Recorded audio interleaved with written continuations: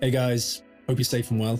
My name's Brad and welcome to BD Pro if this is the first time you're checking us out. This is the first in a series I'm putting together. It doesn't matter whether you're big time or just starting up. Hopefully there's something in here for everyone. To give you a quick background, I'm a sound engineer and musician. I've been incredibly fortunate to play and mix some incredible shows and insane studio sessions. And I believe that with every passion, it shouldn't be a chore. It shouldn't be a chore to make things sound good and to get it right the first time. It should always be fun. We should always experiment. We should always see what works best in different scenarios. But sometimes there is a way of just doing things to make sure that you have an easy life. We'll be talking about some techniques I apply on a daily basis, both in the studio and live environment. When that is that we can get back to a live environment, who knows? But anyway, here we are. So let's get stuck in.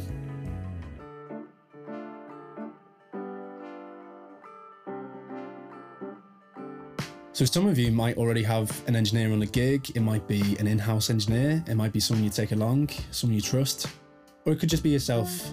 No matter what the case is, stick around because there's plenty of stuff that can help you communicate and effectively set up what you need as a working musician. The most basic thing we need to consider is what kind of gig is this going to be? Now, it might seem daft at first because after all, it's your gig, but how we use this information massively shapes how we're going to approach our mix. Any equipment you need to take entirely depends on how big the room and stage is.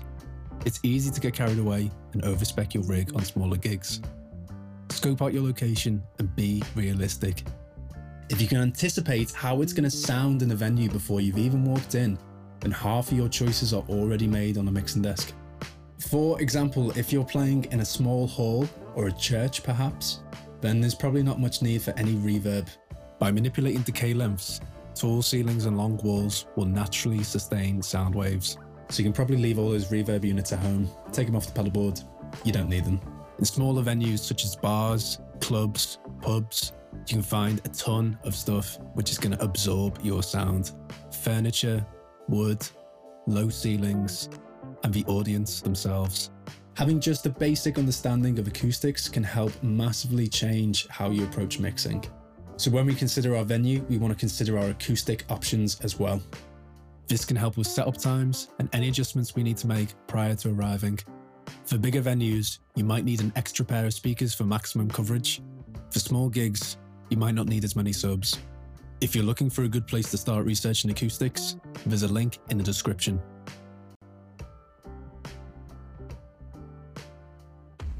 If you're a solo musician, then your options are as complicated as you'd like them to be. We can get creative by adding in pedal boards, loopers, drum machines, and backing tracks. As the size of your lineup increases, so do your choices. When using drum mics, be mindful of how they translate. If you're on a tight budget, small gigs can benefit simply by having a kick drum mic through front of house. Guitars can be a tricky subject. Many variables will brighten and mellow your guitarist, so try to find a spot on the cab which captures a balanced and focused sound. Outboard gear is often misunderstood. Compressors will rein in your dynamics, and gates, as the name suggests, will allow the details you want in your mix. We'll be covering these practices in a later episode. So there's lots here that we can consider already when it comes to our venue, so we want that to reflect in our options. We want to keep it simple and we want to keep it manageable. By doing this, we save time, but more importantly, we save stress. When it's time to pack our gear, we want to make sure we've got spare batteries for any wireless equipment, such as mics, belt packs, acoustics, and even effect pedals if we happen to be in a remote location. But keep in mind that rechargeable options are only as good as your memory to keep them charged. Even better, if you can use a power supply for anything that needs batteries, then this is one less thing to worry about. Keep spare XLRs and jack leads handy, and always be sure to check your cable lengths. Investing in a breakout box can cut setup times dramatically. Brands like Sennheiser, Shure, and Audio-Technica have some great budget, but also high-end dynamic microphones. In my experience, brands like these are consistent, they're reliable, they sound good, they don't take too long to dial in, and I'll always get a thumbs up from other engineers. So take some time to do some research, experiment, and see what works best for you.